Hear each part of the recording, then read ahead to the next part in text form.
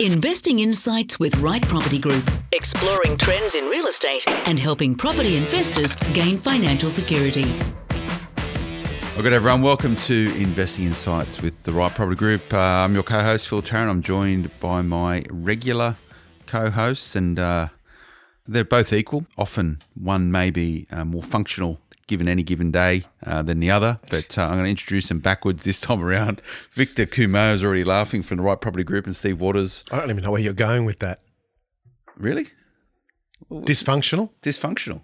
That's right. I'll take it. It's I dysfunctional. think what's really happened is It's thrown dysfunctional. him. It's thrown him that we've changed positions, right? So Well, not really. It's dysfunctional because there's a nice segue into how dysfunctional the state of the world is right now in terms of our government and what's happening, Stephen. See, that's happening good. That's right good. now in this great land called Australia. Is that a question? Well, you know, we're recording this. It's the middle of April. You're going to be tuning into this in about a couple of days' time. What's going on? This election stuff. I've been reading the paper recently, as you do as well, and there's all this stuff about numbers and incorrect budgeting and modelling and forecasting when it comes to negative gearing. I don't think anyone knows what's going on. I saw the shadow treasurer down there at the press club in Canberra getting absolutely bollocking from the journalist, and he was defending his position. I don't know who to believe anymore. Well, What do you think, it Steve? was a great answer. He answered it without answering it. He went all He's a around. politician. Well, they're very good at that. But there is some concern around the market. There's concern around the budgetary figures. Look, where do you start with this? It's already been well documented and reported on about the projections and how they're not quite accurate or potentially not accurate. But I think if we just drill back and let's just see how that affects the average investor, will it affect them? How it will affect them?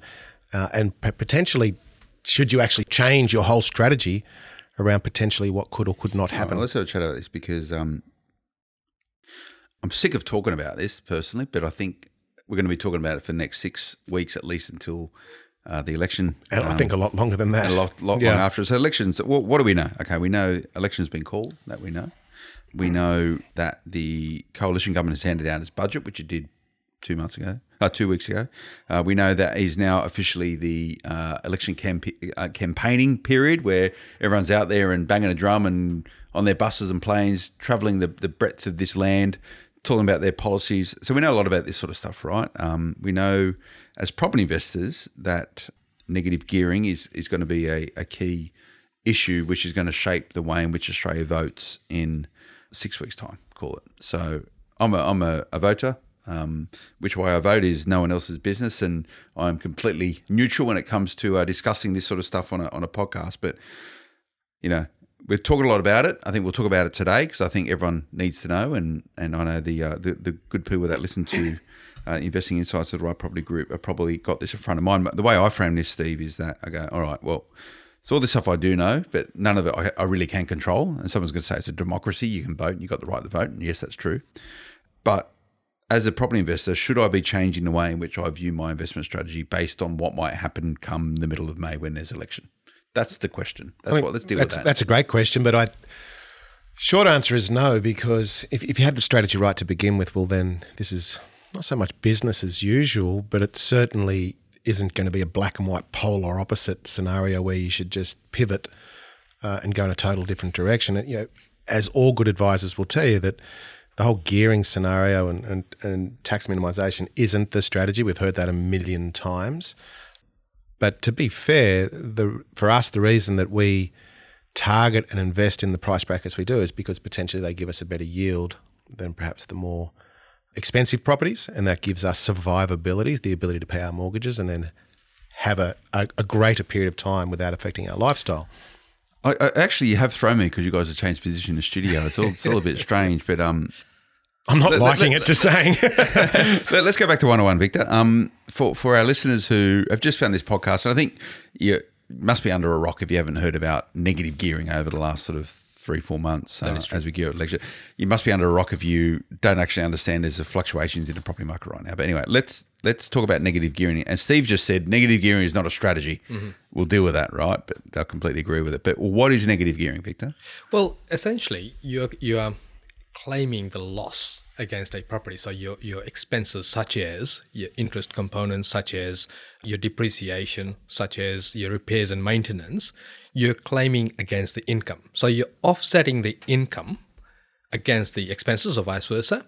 And in doing so, provided you have already paid tax. So if you're a PAYG, you've had tax withheld, you are claiming that back from the government. Now that was and has been a incentive, if I can use that word, by the government for many moons. We did tinker with it back in the 80s. That didn't end quite well because it had a flow-on effect of not only impacting just the property investors, but also the general economy as well. And that is the by far the biggest fear out there, because we don't have any real clarity in terms of how and when they're going to bring this in what form. They did say that this is the Labor Party, that they will look at it when they're in government on the 1st of January to bring this in. 2020. Yeah. And also that they would target more the multiple property holders in Australia. And therein lies the problem, right? Because when you look at property investors, about 1.8 million own one investment property. And they are your mum and dad investors. And I say that in the most respectful way possible, because what you have is most people trying to actually build towards their retirement so that they're not reliant on the government. Then the next band is only 400,000 people that own 2 properties. And when you fast track it to 5 to 6 properties, you're really only talking about 20,000 odd investors. So the reality is that in the way they're touting it, it's probably going to impact directly your 20-odd thousand investors, which is directly from the ATL stats that was just released for the 2016-17 Well, very good memory, Victor, because I've just pulled that spreadsheet up in front of me here, and there is 20,357,000 Australians that own 6 or more properties, which represents 0.08% of the population. Correct. Tiny. Very tiny, yeah. So there's a lot of hoo-ha about this, in my opinion. The reality is that the people that already own an investment property, they will continue with their negative gearing because it'll be most likely be grandfathered. Quarantined. People that are going to then invest between election results and 1st of January, likely that there may be a spike in the property market because everyone will start jumping in, trying to get in ahead of the change, which will then financially hurt a lot of people as well, because those same properties will then slide backwards when the flow-on effect happens. So let's say I've bought a property, I can negative gear it, but if I'm trying to sell it, let's say my circumstances change and I'm trying to sell it. Incentive isn't there. Yeah, the incentive isn't there. The aftermarket will drop. And that's where the real pain will be for people that are focusing on negative gearing. And we've been on record, Steve and I have been on record to say that negative gearing in itself, the tax consequences, the tax side of property investing is just a moment in time. It's not the strategy. The strategy is the wealth creation. The strategy is getting to the income of the property.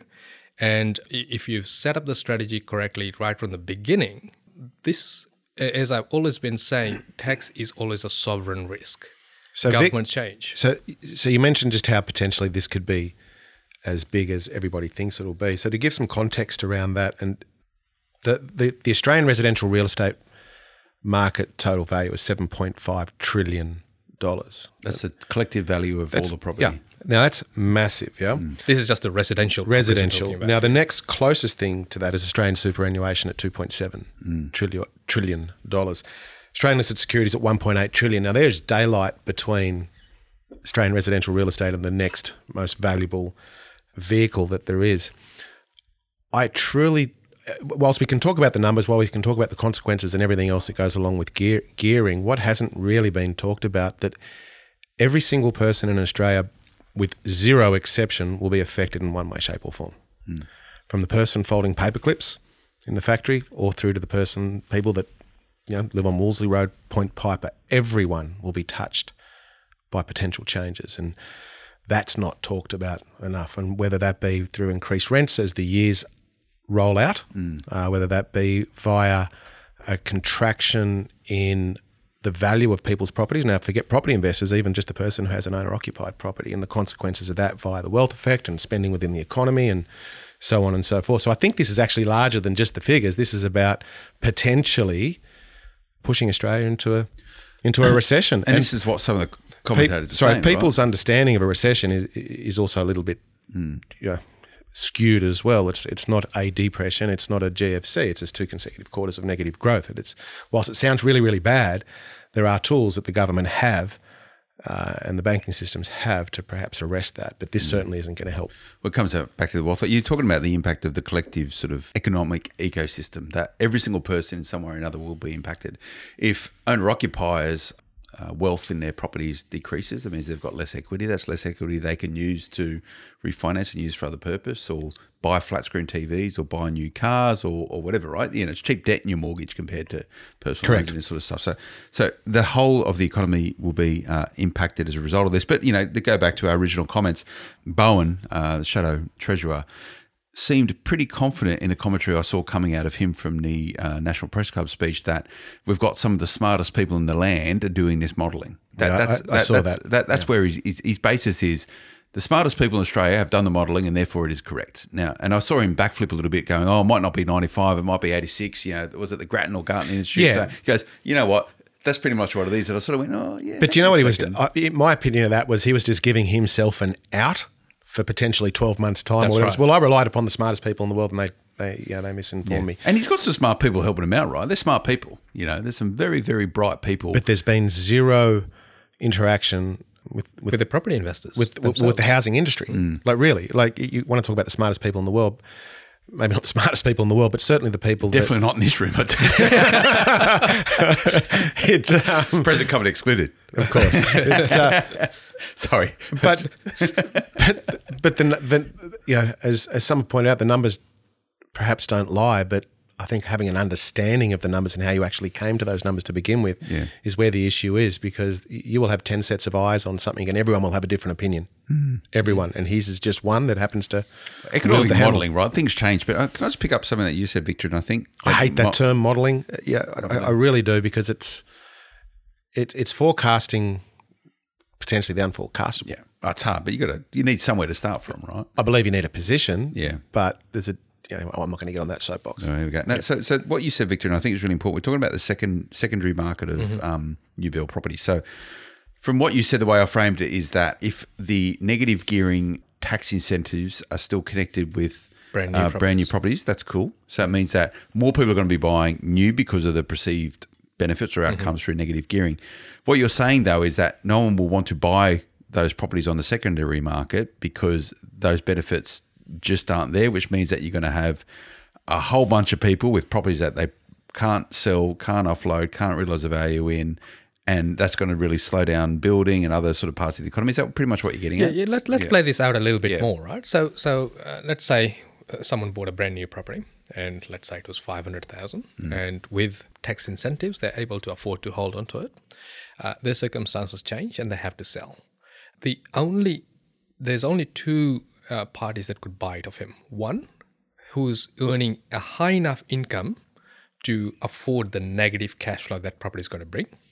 Or secondly, it could be a person that's looking purely for yield and therefore price point, and maybe buying that property of him for, and I'm just making these numbers up, maybe buying that property of him for 400 to give himself perhaps a 6% yield when your interest rates are at 4.5, as an example, right? So you've got these two very distinct buyers. The system that they're proposing to bring in is supposedly to help the battlers get into their first property, right? But the reality of it is the aftermarket is going to tilt substantially in favor of someone that's on a high income, which is what they're trying to prevent, so that they don't want to subsidize their fifth or sixth property, if I follow the rhetoric. But the reality is that that's exactly what's going to happen. They're going to subsidize it by way of actually killing that market. Has anyone bought into this debate the fact that Australia's property investors actually provide a key component of living to a lot of Australians, that is housing, right? I look at the portfolio that I have. They're in, to use your terms, they're not really battler belts, but, just in like Mortgage belts. mortgage belts, Australia. Right. If investors come out of the market because of these incentives are removed, is the government going to have to start paying and buying and building a lot more housing for Australians? Well, that's what they're trying to get out of right now. So the whole government housing commission model has not worked for them, whether it be from a cost of repairs and maintenance, whether it be the way that they grouped everybody together. It just clearly hasn't worked, and they're the first to admit that. If they don't want to do that because it's too expensive for them to operate, then who's going to supply the housing is the question. Perhaps they think that people are going to become, instead of being renters, they're going to become owner-occupiers because things are more affordable. It's not People that can't get easy. mortgages, though. Well, that was my next point, right? So it can be as cheap as you want it to be, or however cheap it is. But if you can't get a mortgage, you can't get a mortgage. Yeah. And this is the biggest problem with most people. They can't save. There's probably two things. Most people, if they work hard and they've got a regular income and PAYG, you probably get a mortgage, right? The issue is saving the deposit in order to get a mortgage, and that's a completely different thing as well. But what's your thoughts, Victor, on these schemes? Because an argument would be, well, we now have these schemes where we build affordable housing in there's areas, pockets within particular suburbs that property investors can buy. And you might be buying, a two-bedroom apartment here versus a two-bedroom apartment next door might be $200,000 in difference, allowing you to them to facilitate this sort of stuff. What do you think of them as investments? Look, because this goes back to changing your strategy, it right? does come back to changing strategies. And if I look at it from a historical point of view, in the Paul Keating days when negative gearing was tinkered with, the very first thing that happened was that the rent started moving up, right? And that had brought that negative gearing, do away with negative gearing at that time to help the first-time buyers get into property. It was the rhetoric back then. But they couldn't save money because they had to pay more and more funds towards renting the property. So it had the opposite of the desired effect. And certainly, when there's change afoot, obviously there are opportunities around in terms of different schemes that come out, whether they're government incentive schemes or whether they are things that property investors get together and do creatively. So there will be some changes that will happen, most likely, and schemes such as getting low-cost housing and all of this, those sort of things will become prevalent. But at the end of the day, the fundamentals are being tinkered with in terms of the general economy itself, which is very dangerous. And if you look at it historically again, they did bring back the negative gearing after 2.5 years. The very first thing that happened was all of that losses that was quarantined got claimed by the property investors pretty much in that same year. Yeah. And that pretty broke much the system. that broke the system. Can you just explain that dynamic of rents increasing? So this is, I guess, basic supply and demand. I look at some of the properties I have out in Sydney, and rents have dropped from when I secured those properties sort of 5 years ago or so, right? And one of the reasons for that was that there's a whole bunch of other property investors buying in the same area. Correct. Look, I've done great in a capital growth play because I've bought really well with your guys' support, obviously. But there was a whole bunch of properties on the market, therefore there was less pressure, less upward pressure on rents, and therefore rents come right back, right? So That's supply, though. this is supply, right? Yeah. So flip it on the other side. If you have less investors in the market because there is a removal of benefits around or a change to tax policy, less investors means less properties. That means landlords can put the rents up because traditionally people just go, it's too expensive, I'm going to move to the place next door. Exactly. But now they're not going to do it. So that will naturally force quite quickly rents up because property true. investors are going to go, I've got to sort my yield out because I'm not getting the benefits. But we're forgetting a major contributing factor here, and that is new dwelling starts. Like that, people. But they reckon those numbers are skewed, right? They've been high recently.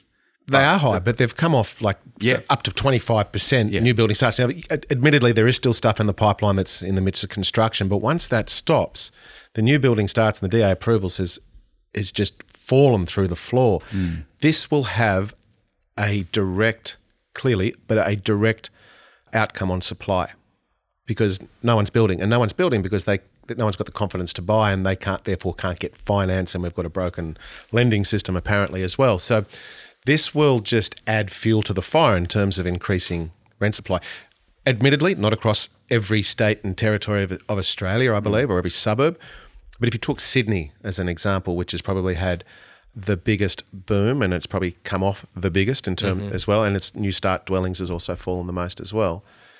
But if you just look at it geographically, and I think we spoke about this on the last podcast, we're bound by sea, mountains and national parks. We do have a limited supply of land, and Sydney's one of those only places that really do. Still a lot left to build on, though. There's still a lot. Well, that depends if they change zoning. Yeah, true. Yeah, and this is it's another spoke in the wheel, I suppose. But if the dwellings aren't completed, if they're not DA approved, if they're not constructed, then rents will go up. That's an overlay on top of what you were just talking about, right, Vic, as well. And let's not forget that to get a DA approval, start turning dirt and have something door ready. It's not an overnight. Yeah. It's not an overnight thing. And this is exactly what happened in the affordable corridors post GFC before.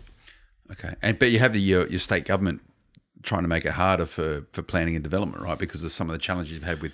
Correct. Another issue to this, the fact that the quality of the developments which have been taking place, there is a lot of question around.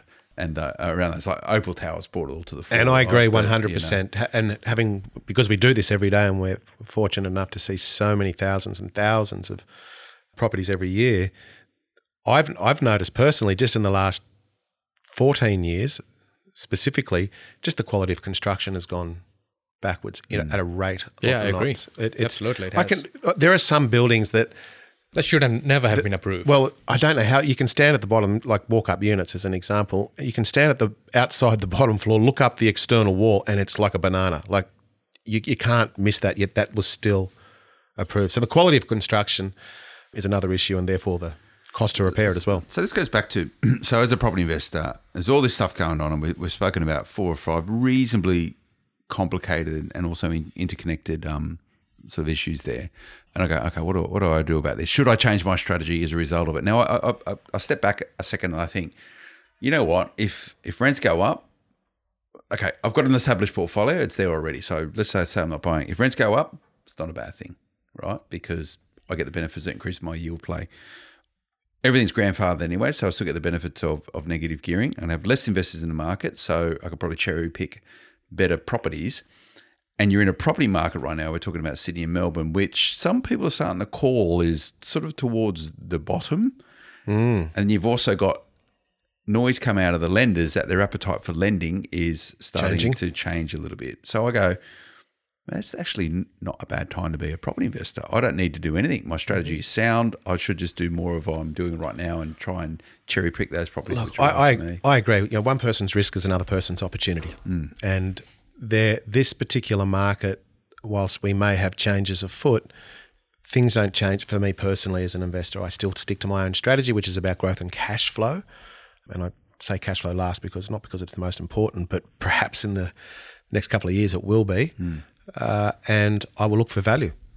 So if I look at it from the opposite side, right, to say that, okay, I am an investor. I'm quite comfortable with the changes that are happening, right? I'm not worried about the negative gearing because I can, instead of being able to afford 4 properties, I can afford to hold 2 properties.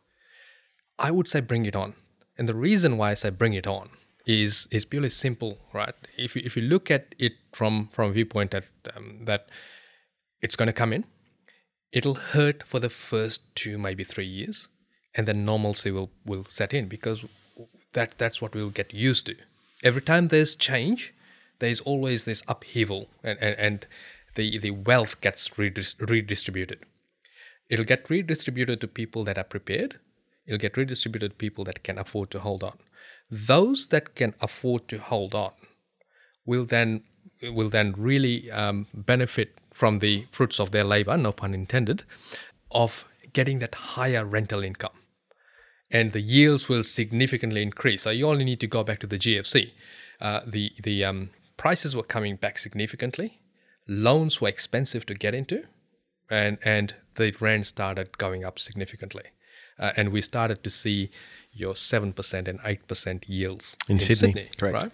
Right? And if this did happen in terms of negative gearing being abolished, there's quite a strong chance that we would see that market again where it is man-made in terms of government man-made, so that the market conditions become very much similar to just post-GFC, where you've got high-yielding properties in metropolitan areas with the potential for growth, because then when the yields get high, people are willing to pay more money for it, and that's when the growth really starts happening again. So if we get prepared for this, if we prepare our portfolio, if we prepare our psyche for this imminent change, like we've said all along, be cashed up for the opportunity.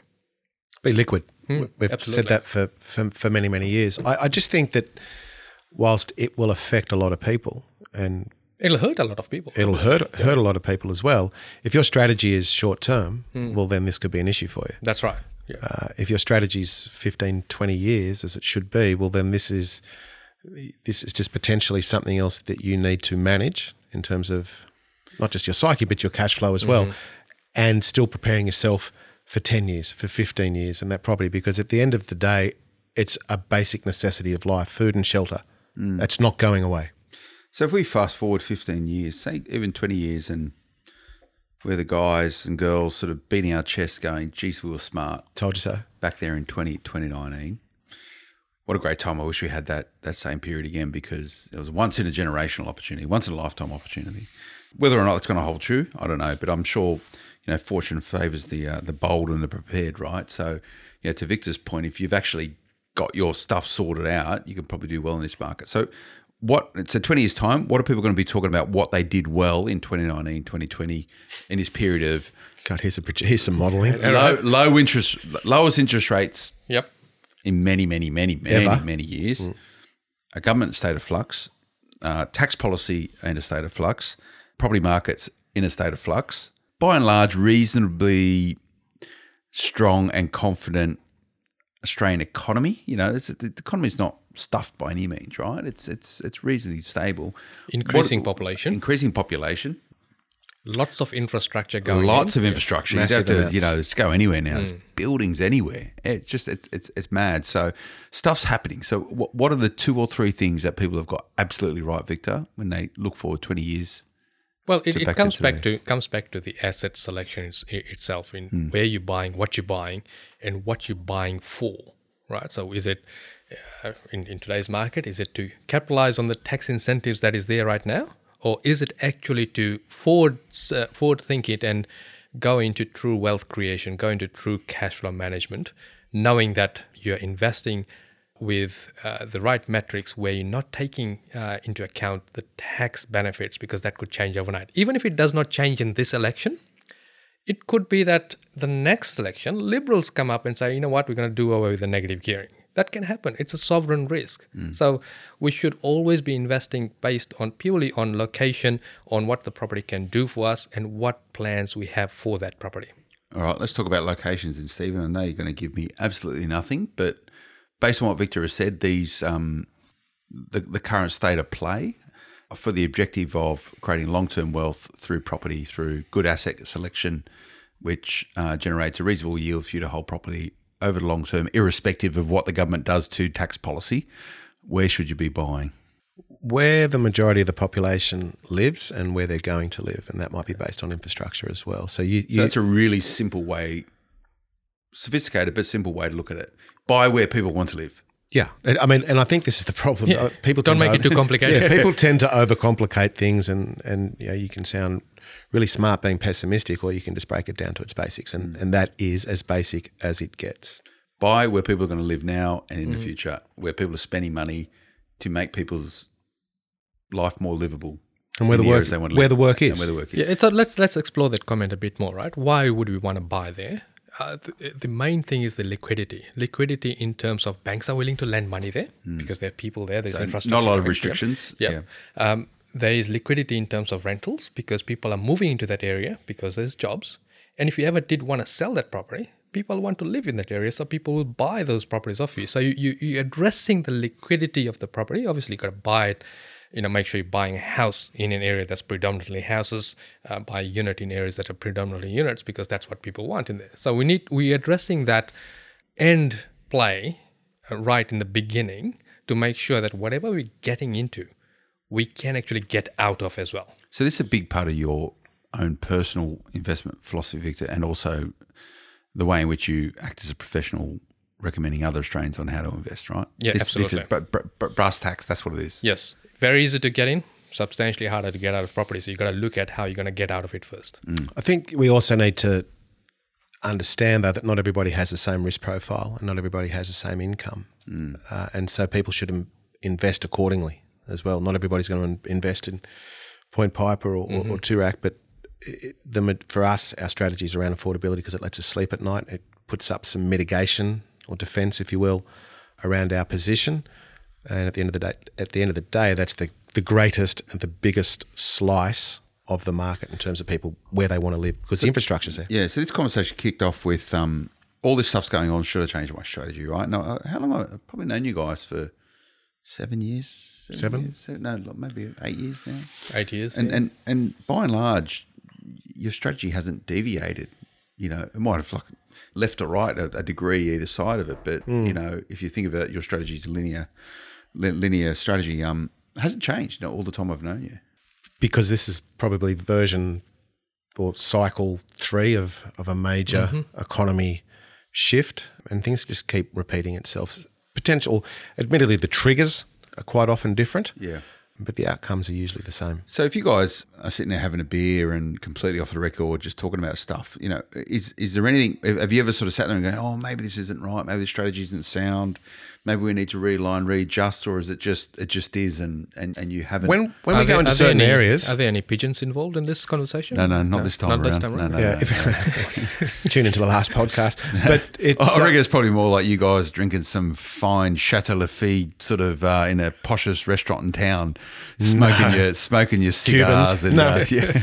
No, not likely. Too tight for that. Look, do we have that conversation when we're researching an area and we're spending a lot of time on the ground? Sometimes we'll just say, you know what, the data points us in this direction, as we've talked about before, but we still think it's a ways off, and we pull the pin and we're out. All right. So, but it's never about the strategy; it's about the area. About the area, it's about the location, about the individual assets, I guess. Yeah, we're confident in our strategy, and we're not saying our strategy is the only strategy. It just suits us. Lets us sleep at night. That's fine. And houses, units in this current market, does it matter? Doesn't really matter. No. If it was Sydney, I'd say no. Yeah, houses. Sydney. Houses. Yeah, certainly houses in Sydney, and I think units always have a time and a place because they're usually around better yield. They're usually located on better infrastructure, so they're on the stations, they're on the shops, they're in the transport hubs, and they certainly appeal to a certain demographic. But in today's market, I would say no to land content first. Yeah, land content. Yeah. But having said that, if we were to get a unit 50% of its price, of course I'm into you jump on it. Yeah. As long as it was in the right place. Yeah. And you asked a question earlier on, of which I kind of dodged about, where, and I just said, wherever the population's going to be. And you also mentioned something about some people are calling Sydney and potentially Melbourne at the bottom, and perhaps going sideways or even having a small uplift. I think we'll see that if Labor get in, just as Victor mentioned earlier on. Could be a dead cat bounce though, Oh, well, it will be. It will be. Yeah. But I still think some of these areas, including Brisbane, including WA, including Sydney and what have you, that in between all the nonsense is some pretty good value. Yeah. Doesn't mean across the board. We mentioned one piece of good value last podcast, and we've got a few more since then.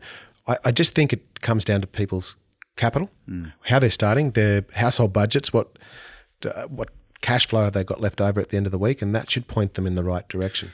I think also, with all this uncertainty right now, a lot of people might be sitting in the wings. I think about my own personal circumstances, and I guess the philosophy that we probably both share, all of us share when it comes to investing. You invest when you can invest, because you're never ever going to get the perfect climate which ticks all your boxes. So I'm currently in the process of buying in the Sydney market now. Am I buying, when there's still some negative growth in there? Maybe. And sentiment, but there's a purpose. There's a purpose. And there's a reason for that property to join your portfolio, and that's the way it is. Yeah. And over time, it's going to be a good performer.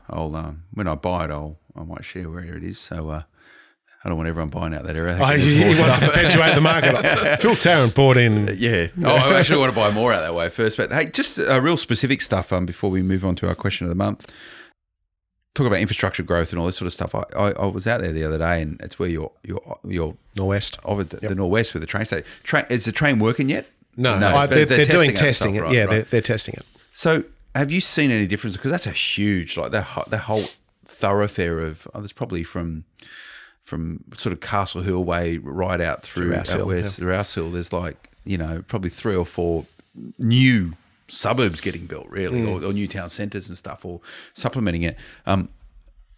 What do you reckon out there? You reckon like over time it's going to be a real boon, or is it going to be over time? It will be for sure, but it's already had its moment in the sun during the boom we've just had. It had tremendous growth. A lot of the house and land package opened up because it's some of the last vacant land really in the Sydney corridor, and so it went very, very well. Grew a lot, also on the back of the infrastructure, but it's also got one of the highest vacancy rates now as the market comes back, and it's had some pretty big drops. Heaps of units getting built. It's not a unit. Yeah, it's not a unit market. I just think that's crazy town planning. Mate, they're building so many units. Yeah. If you're driving west on the left-hand side, it's Windsor Road, isn't it? Correct. Yeah, there's like huge blocks of I don't know, probably 500 units. Yeah, it's wrong. You know, eventually that will infill, and it'll be the norm. But I don't see that for the next 10 or 15 years. But I think it's a great opportunity. Not so much now.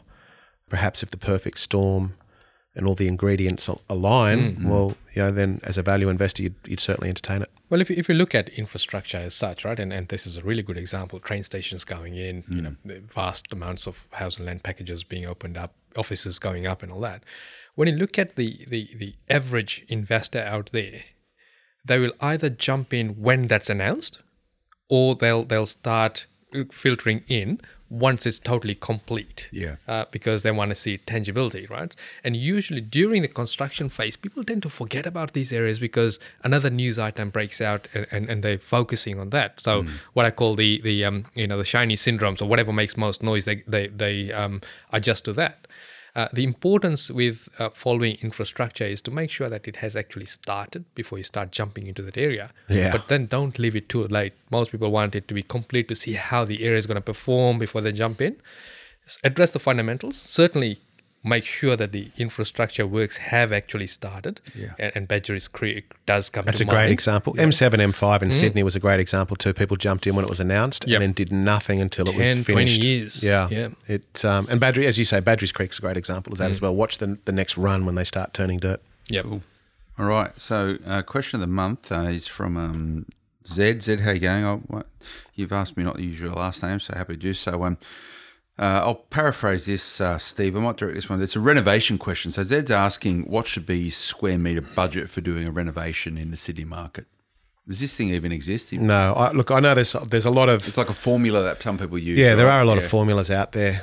I just don't buy into that because every property is quite unique and you're looking at the outcome, not so much the square metre rate. So if I'm looking to increase cash flow, I might be doing something completely different than I'm trying to improve capital.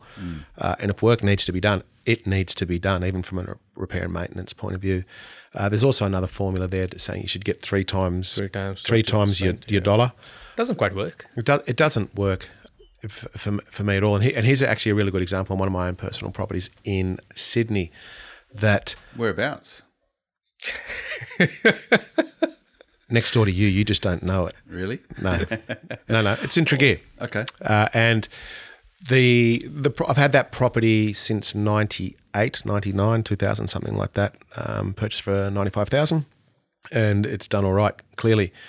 But it's also a bit tied now, and the rent's quite low. And I made a conscious decision to keep it low rather than spend my capital where I could deploy elsewhere. Because no matter what I do to this property in today's market, there's a certain ceiling on what it will achieve for rent. So my return on investment in terms of the capital spent to improve it is just not there. It's far more economical for me and wiser to keep it in its current condition, safe, and take the lower rent and deploy capital elsewhere. So steer clear of formulas.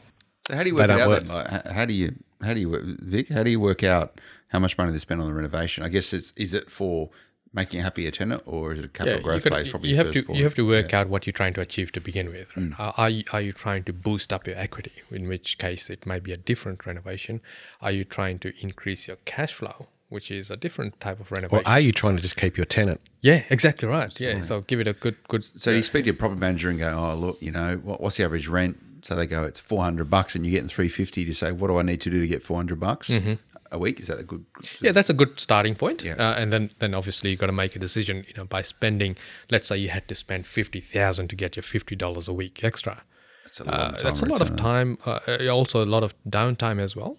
But do you ask the sales agent to say, if I spend 50 grand by doing this, what's going to be the? What's it's worth? Yeah, these are all they're smart questions that you should ask, but that doesn't come back down to the formula. So what's our recommendation for Zed then? Just do some research. Don't worry about a square metre rate. Don't use formulas. Don't use. Yeah, do the research on what the end result's going to be for you. Yeah. Firstly, secondly, is it necessary? And thirdly, who are you catering for? So renovating just for renovating's sake, because you like doing renovations, not good reason to renovate. No, not at all. Not at all. And we know you love renovating. Well, I was only talking about this the other day. I've still got 1,000 kitchens and more tiles. I could probably go and tile. I don't know. I'm trying to think of something that's tiled really well. Yeah, it's just a headache now. I could have one out of Tregear. I could help you out. I'll sell you some tiles. I don't want to. I'm going to help you out. Charge you for taking them out of your shed That's storage. the way it works. Anyway, maybe that's what I can use this podcast for is the eBay of renovation material. East or Tarrant. Anyway, we're going to have to wind up. Victor, what do we do if you need some more information about what's going on in the world today? Who can they contact? If you wanted to send us a question or wanted to reach out to us directly, questions@rightpropertygroup.com.au. Go to our website. There's a whole heap of information there and lots of different topics where we've written on. Also, you can reach out on our social media. Yeah, there's pages. 11 pages of blogs, videos, podcasts. So Is there's it good wealth stuff or is it just you guys? We always put out good stuff, Phil. I can't believe you just said that. I don't know. You're involved, so it must be rubbish. Yeah, but probably. I might go and do an assessment of it all and see. Mate, you've never asked me to write for you for the Right Property Group blog. Not that I would probably do it, but Crickets. obviously not that important. Anyway, no, thanks for your time, guys. Really Thank you. enjoyed it. And next time we get together will be, what is it, April now, so post-election. Yes. Is that correct? That's correct. Geez, that'll be interesting. We'll probably record, but we'll probably record the week after the election. So, wow. So close. this is weird, whilst it's isn't it is a bit weird and it's a little bit sad, but I just think this is exciting times. I don't know why. I like it. How do you keep connected with all this stuff? Just read the papers, you reckon? Make No. sure you know what's going on. Stay away from it. Yeah, it depends on which paper you read. Everyone's got an agenda, right? True. So Bias. Everyone's got bias, bias, agenda, bias. same. There is But I bias. just think, perhaps, I'm certainly not plugging you, but I will. But like just smart property investment, like it's informed information rather than speculation. Perhaps. I'd like to think it depends on the quality of guests I get in. But by the way, I haven't had See you that? guys. I just gave him a compliment and he slammed me. But talking about this, people worried about the strategy and whether it's right. You guys are happy to field some calls. Absolutely, and stuff like that. 100%. Okay, all right, good. No worries. I hope you enjoyed that, everyone. Remember, we'll be back again next month for Investing Insights with the Right Property Group. We'll see you then. Bye-bye. The information featured in this podcast is general in nature, does not take into consideration your financial situation or individual needs, and should not be relied upon. Before making any investment, insurance, tax, property, or financial planning decision, you should consult a licensed professional who can advise whether your decision is appropriate for you.